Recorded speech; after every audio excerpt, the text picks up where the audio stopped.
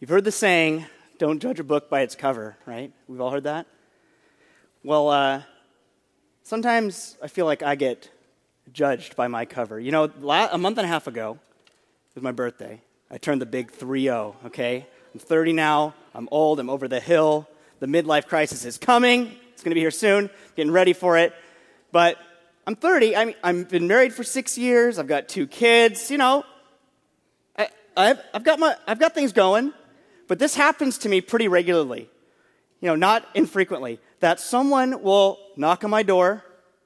I'll open it. Some person selling me exterminator services or a vacuum or something. And I say, hey, what's up? How's it going?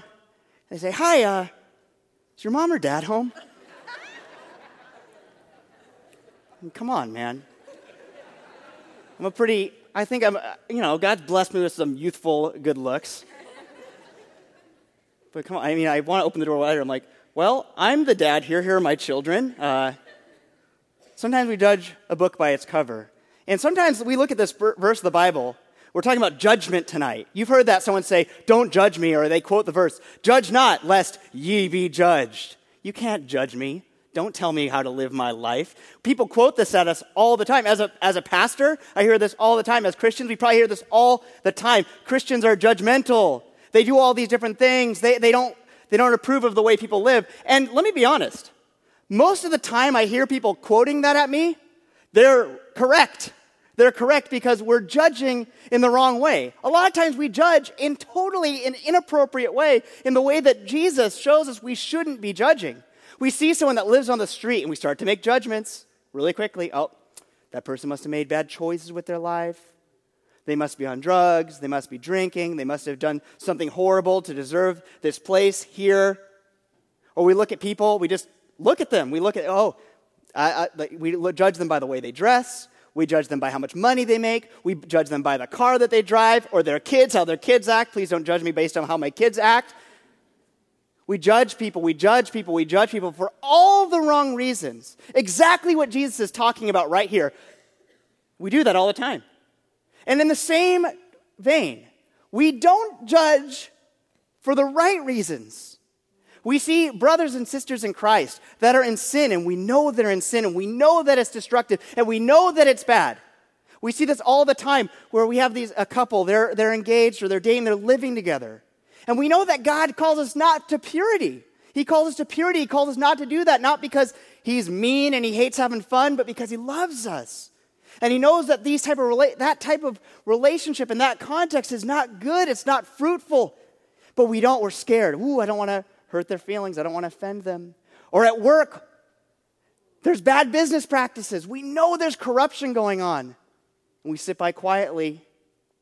We don't say anything. We don't want to rock the boat. We withhold judgment when we know it's the right thing to do, when we know that something bad is going on, we know it's not right. And so what does this look like? This passage is confusing because on the one hand, we're told not to judge, but on the other hand, we know that there's times where it is right to judge. We know that there's a heart of judgment that's always bad, a heart that looks down on others, a heart that sets themselves up over others in judgment. That's always bad. But there's also a heart of concern where we judge someone's actions to be not in line with the gospel, not in line with what God has for us as a Christian brother or sister. So there's a time where it's good and it's right and it's what we need to be doing. So tonight we look at this passage and we're going to explore in Matthew. We've made it all the way to Matthew chapter 7. Matthew chapter 7. If you have your Bibles open up there, we're going to look at what this means. What does it mean? How do we judge? How do we do this right? Matthew chapter 7, verse 1.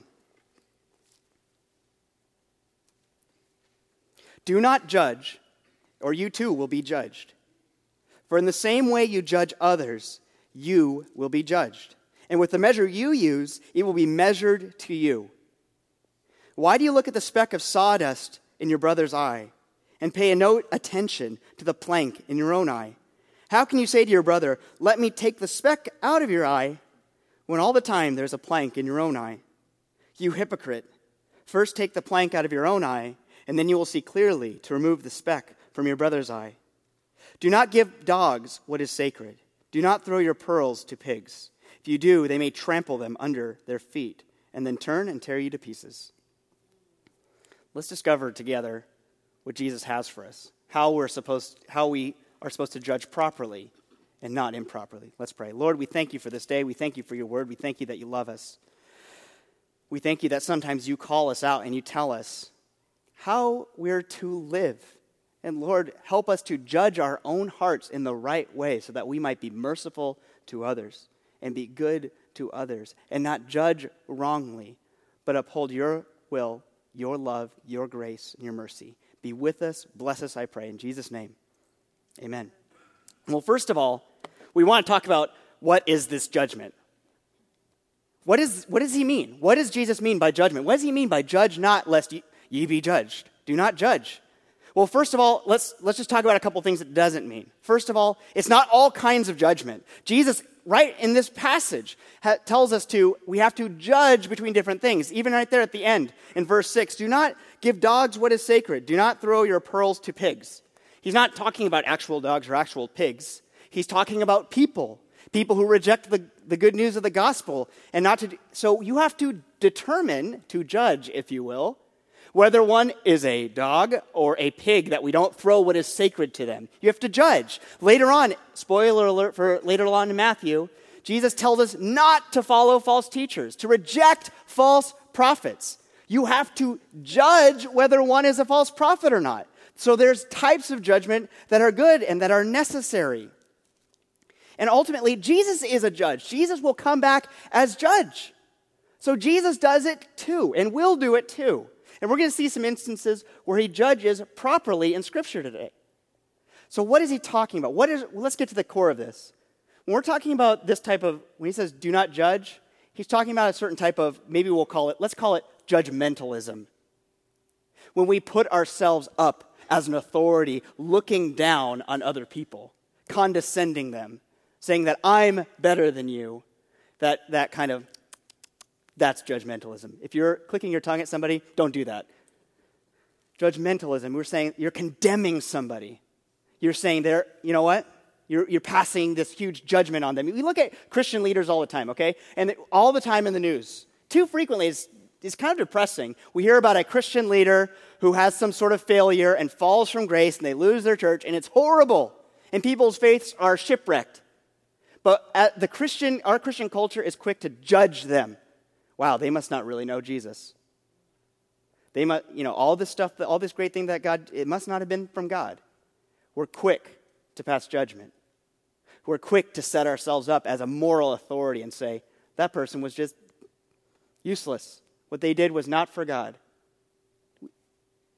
We don't know.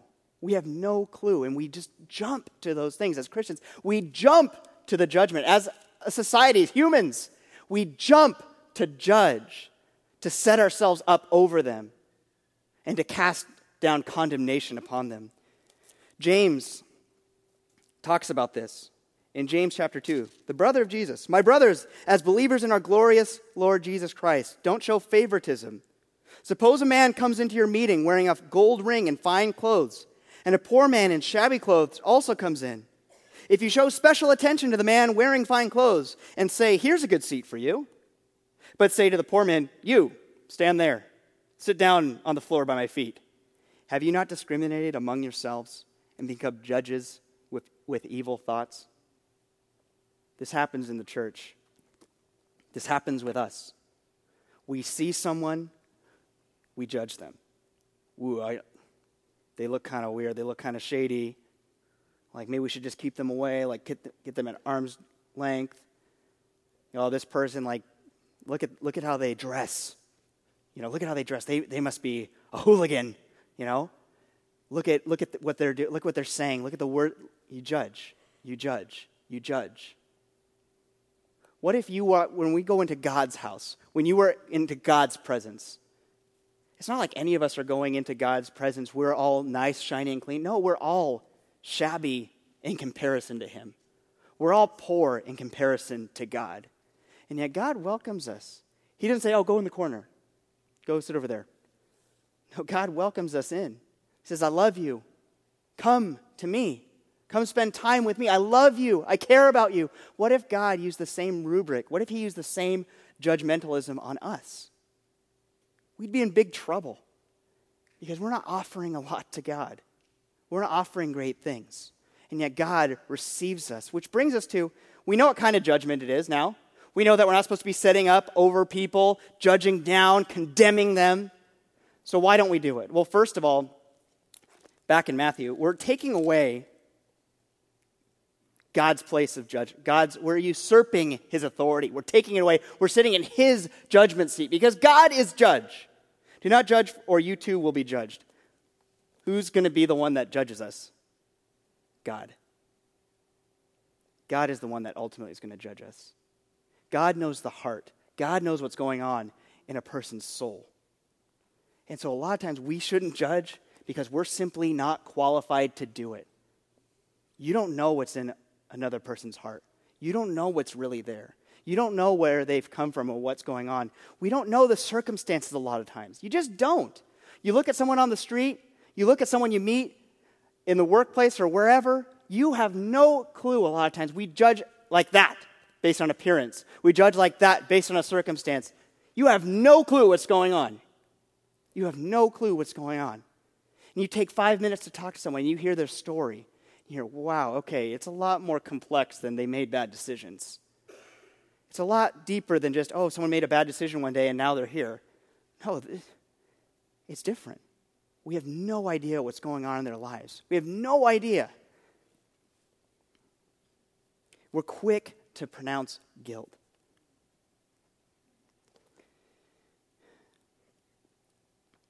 When we judge people in that way, it's also the measure by which we are judged. Okay? Let me just share with you in Luke. Luke parallels this passage. Luke tells another instance where Jesus is talking like this. Here what he says, do not judge or you will be judged. Okay? So if you judge others, you're going to be judged. Do not condemn or you will be condemned. We condemn others. Wow, that person, they must not be a Christian. You will be condemned. The same measure is measured up against you. Forgive and you will be forgiven. Give and it will be given to you.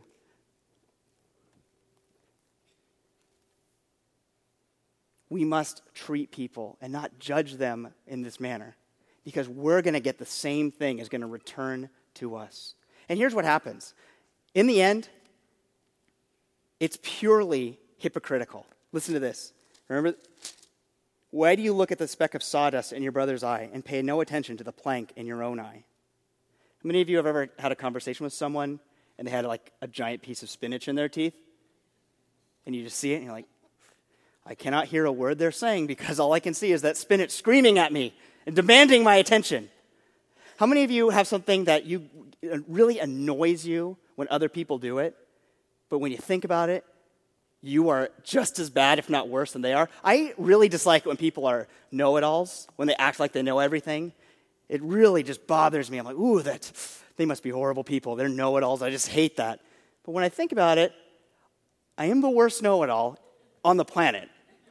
A lot of times when we look at those things, I like looking at this speck in their eye, ooh, know-it-all, and I've got this giant plank sticking out of my own eye.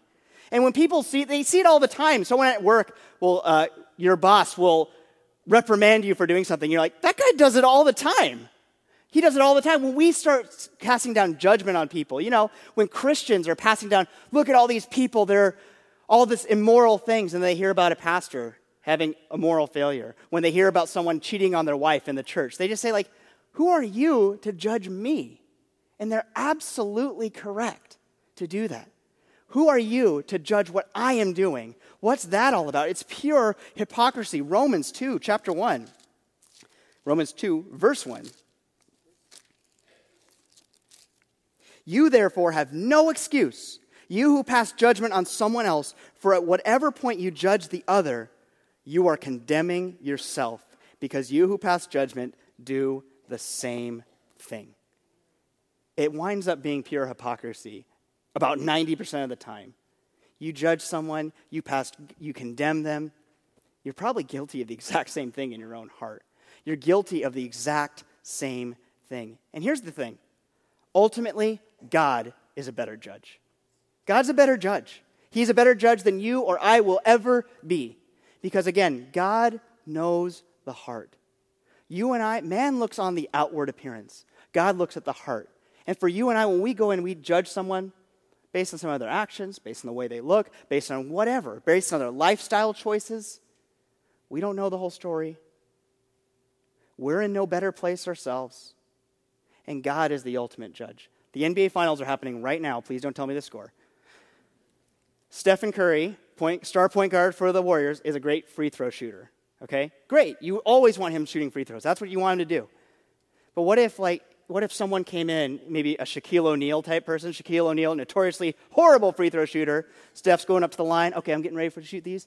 Shaq's like, yo, I got this, and then airballs a couple free throws. You don't do that. This is what happens in the church. God says, let me judge. That's my job. That's my job. And we're like, God, let me handle this one. And then we airball a judgment. You know? We do that all the time. We take God's authority from him and say, I got this one, God. I got this one. God, trust him. Trust him. Sometimes we feel like we need to bring justice. God will bring justice. God will do those things. And here's the other part we need to remember. Those are the reasons we don't judge. Jesus will judge us. Matthew 25. Here's what happens. Matthew 25. In the end, Jesus is coming back, and it's going to be amazing. But part of what happens when Jesus comes back is he's going to judge. And they find themselves this situation, all these people, all mankind, everyone is before God from past, the present, and anyone yet to be born. We're all going to be standing before the Lord. We're all there, and he's judging. And he's saying some people, hey, you saw people that were in need, they were hungry, they were thirsty, they were in need of clothes, they were in jail, and you visited them. You did that for me. You did that to me. When you cared for any of those people, when you loved any of those people, when you withheld judgment and instead loved and cared, that was to me. You did that to me. Well done. Come into my kingdom. So when we withhold our judgment, we say, you know what? God's place is to judge. I'm going to care about people. I'm going to love people. I'm going to bring reconciliation. I'm going to bring goodness. I'm going to bring life. That's good. And then there's these others that they judge, and they don't give someone who's thirsty something to drink. They don't give food to the one who is hungry. They don't give clothes to the one who is in need. And here's what happens. Jesus turns to them, and he says something that's haunting. Then he will say to those on his left, depart from me, you who are accursed, into the eternal fire prepared for the devil and his angels. For I was hungry, and you gave me nothing to eat. I was thirsty, and you gave me nothing to drink. I was a stranger, and you did not invite me in. I needed clothes, and you did not clothe me. I was sick and in prison, and you did not look after me. He will reply to them, I tell you the truth. Whatever you did not do for one of the least of these, you did not do for me. And they will go away into eternal punishment, but the righteous into eternal life. Jesus will judge. It's going to happen. It's going to happen. And this is a terrifying reality that we live in. That God will judge us. But here is the great and good news of the gospel. If we know Jesus, even though we are worthy of judgment, even though we've earned judgment, the wages of sin is death. The wages of sin is the judgment and wrath of God, but the gift of God is eternal life. Romans 8:1, Paul, you quoted it earlier. Therefore, there is now no condemnation for those who are in Christ Jesus. None. No condemnation. No judgment. No judgment. We believe in Christ. We follow Christ. We say, Jesus, I throw myself on your grace and mercy. Jesus, you died for my sins and rose again. And we cast ourselves on the foot of the cross. And Jesus says, I will not judge you. I'm going to withhold you're innocent in my eyes. You're washed clean in my eyes. And you will not face the judgment. And so we rejoice as believers. We rejoice. We sing God's praises. We thank him. That's why we worship. That's the reality from which we worship. And even more, Jesus was judged for us. Someone was still judged. Someone was still judged, and that person was Jesus. 2 Corinthians, Paul says, though we once regarded Christ, therefore if anyone is in Christ, this is 2 Corinthians 5, verse 17. Therefore, if anyone is in Christ, he is a new creation. The old is gone, the new has come. All this is from God, who reconciled us to himself through Christ and gave us the ministry of reconciliation, that God was reconciling the world to himself in Christ, not counting men's sins against them. And he has committed to us the message of reconciliation. We are therefore Christ's ambassadors, as though God were making his appeal through us. We implore you, on Christ's behalf, be reconciled to God. God made him, Jesus, who had no sin, to be sin for us, so that we might become the righteousness of God. Amen. We deserve judgment. No matter how much we judge other people, or we look down, or we set ourselves up so we can make ourselves feel better about someone else. At least I don't do that. At least I'm not that sinful. At least I didn't do those things. At least I don't dress that way. At least whatever it is. We deserve judgment, period. Because no one is righteous on their own.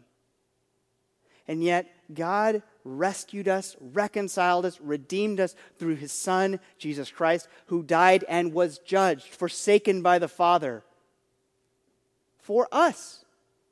And so when we throw ourselves on God's mercy, that's the good news.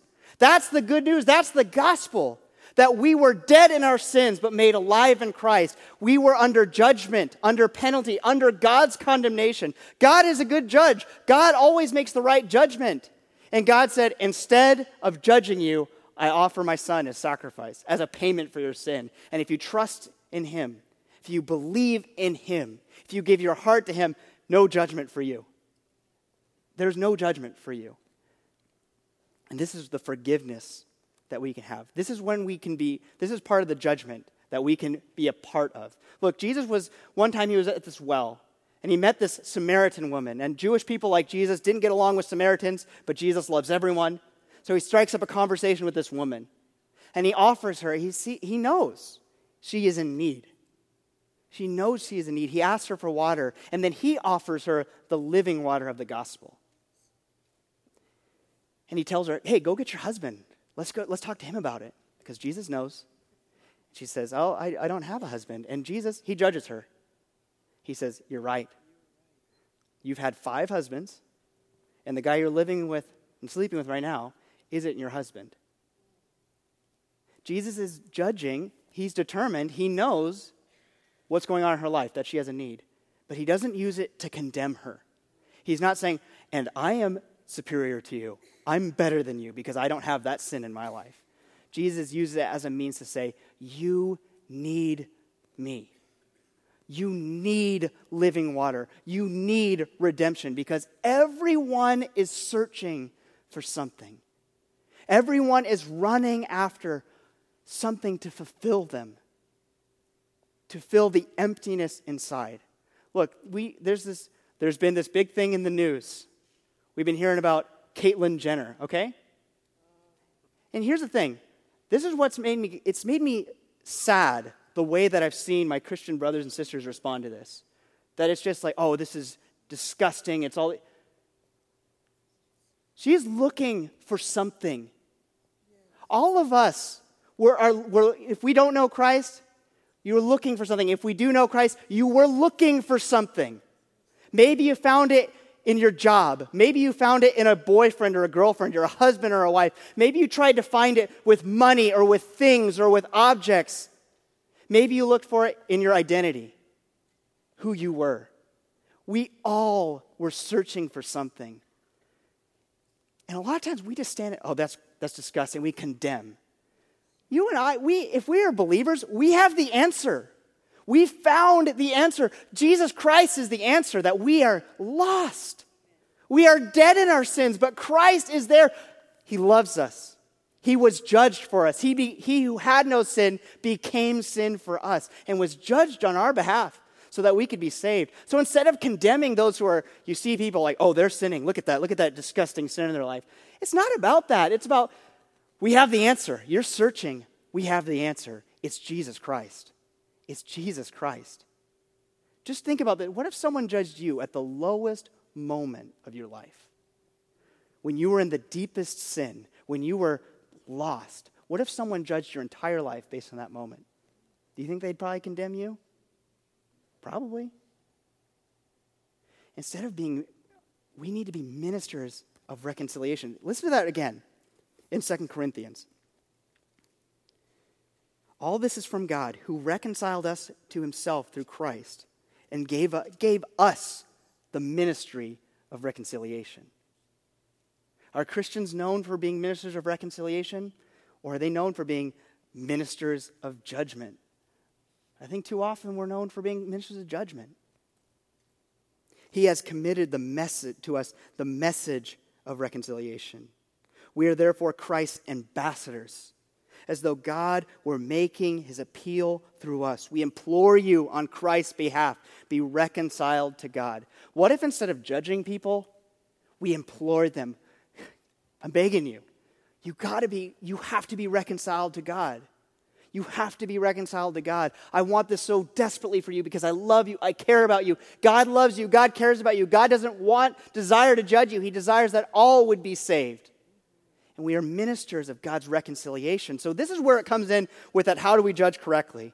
We've seen that we tend to judge wrong. We tend to judge for the wrong things, and we tend not to judge the right things. We do a lot of finger wagging and not a lot of reconciling, not a lot of love, grace, reaching out like Jesus and the woman at the well. We want to do this out of love, knowing that judgment is coming. We want to it talks about the log, the plank in one's eye. Once you remove it, you do want to remove the speck from someone else's eye. It's not like remove the log from your own eye and let someone else go on sinning. No, you remove the log. You repent of your sin. You say, God, change me. God, forgive me. God, transform me. God, get this log out of my eye so that I can care for others. So instead of being judgmental, practicing judgmentalism, we practice a different kind of judgment. We might call it accountability because we love, because we care about people. Here's what the Bible says about that. Proverbs 27, verse 17. You've probably heard this. As iron sharpens iron, so one man sharpens another. Or 1 Thessalonians 5:11. Therefore, encourage one another and build one another up, just as you are doing. We do this as Christians, as believers. We encourage, hey, I'm praying for you. I know that you're struggling in this area.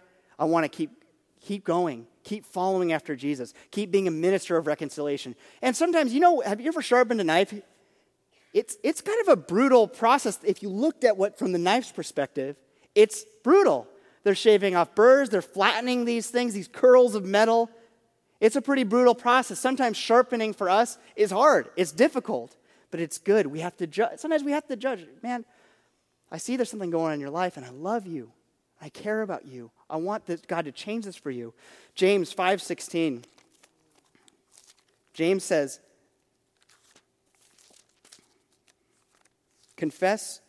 Therefore, confess your sins to each other and pray for each other so that you may be healed. The prayer of a righteous man is powerful and effective. As believers, we confess to each other. And when you confess, if someone confesses a sin to me, if someone confesses a sin to you, that's giving you the approval to check in later. That's giving you the approval to say, how are you doing with that? I'm really struggling with being pure with my girlfriend or my boyfriend. I'm really struggling. I just have so much anger towards this person at work. So next time when I see you, I can say, how's that going? What's God doing in your heart? Are you praying about that? Are you submitting that before the Lord daily? How is God transforming you? How is the Holy Spirit changing your heart? And we build each other up. And there's judgment there, but the right kind, out of love, out of patience, out of a desire to be reconciled. And finally, Luke 17:3. If your brother sins, rebuke him. If he repents, forgive him. If your brother sins, rebuke him. If he repents, forgive him. People are going to mess up and they're going to wander away from God in this room, in this body of believers. We see it all the time. And that's life. That's the experience that we have as humans. Because we're fallen, we're sinful, we do dumb things. And so we rebuke. We say, dude, get on track. Where are you going? Don't wander away from God. Not out of I'm better than you. Not out of sitting on God's judgment seat. So instead of being people that judge and take God's place of authority, and we're doing what God's supposed to be doing, which is judging the heart of men, we're not doing that. We're dispensing God's love and his grace and his forgiveness, and we are ministers of reconciliation within the church and outside. And that's the beautiful thing about Jesus. That's the beautiful thing about the gospel, because you and I, we're not worthy of what God gave us. We didn't earn salvation. We didn't do enough nice things that God said, hey, you're pretty good, come be part of my kingdom. No, he said, we're all sinful. We're all unrighteous. We're all poor. We're all just in shabby rags. And yet, God said, I'm going to send my son for you. And Jesus comes and he lives a perfect life. Perfect. He never sins. He never does anything. He has the right to judge, and yet on his earthly ministry, he dispenses. He is the minister, the chief minister of reconciliation.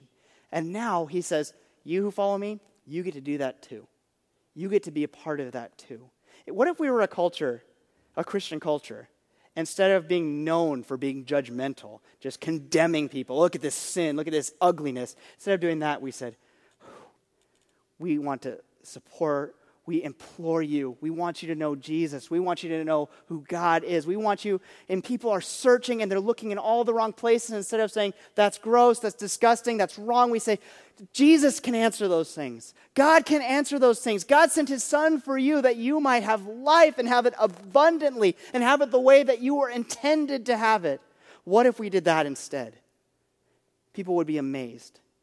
They might still hate us. They might still think that we believe wrongly, but they would hate us for the right reasons.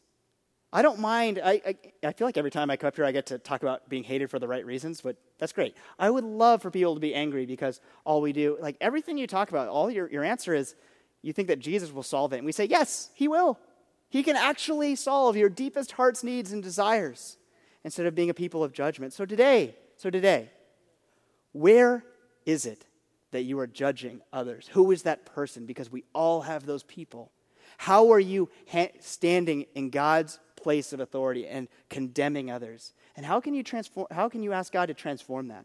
How can you, instead of being a judge, this self-righteous judge, and become a minister of reconciliation, of God's goodness, his grace, his mercy, and the gospel? And if you don't know Jesus yet, if you've never had that encounter, and you're hearing this, whoa, I didn't know that. A lot of the people I know would say, I'm just going to hell. Jesus loves you. He died for you. He wants you to be a part of his kingdom. It doesn't matter who you are. It doesn't matter where you are in your life today. Jesus is saying, I want you, because we can't do anything to earn our salvation. But God is just waiting there. He desires that all would be saved. Would you respond to him tonight? Would you listen to him tonight? And Christians, would we be ministers of reconciliation? Let's go to the Lord in prayer.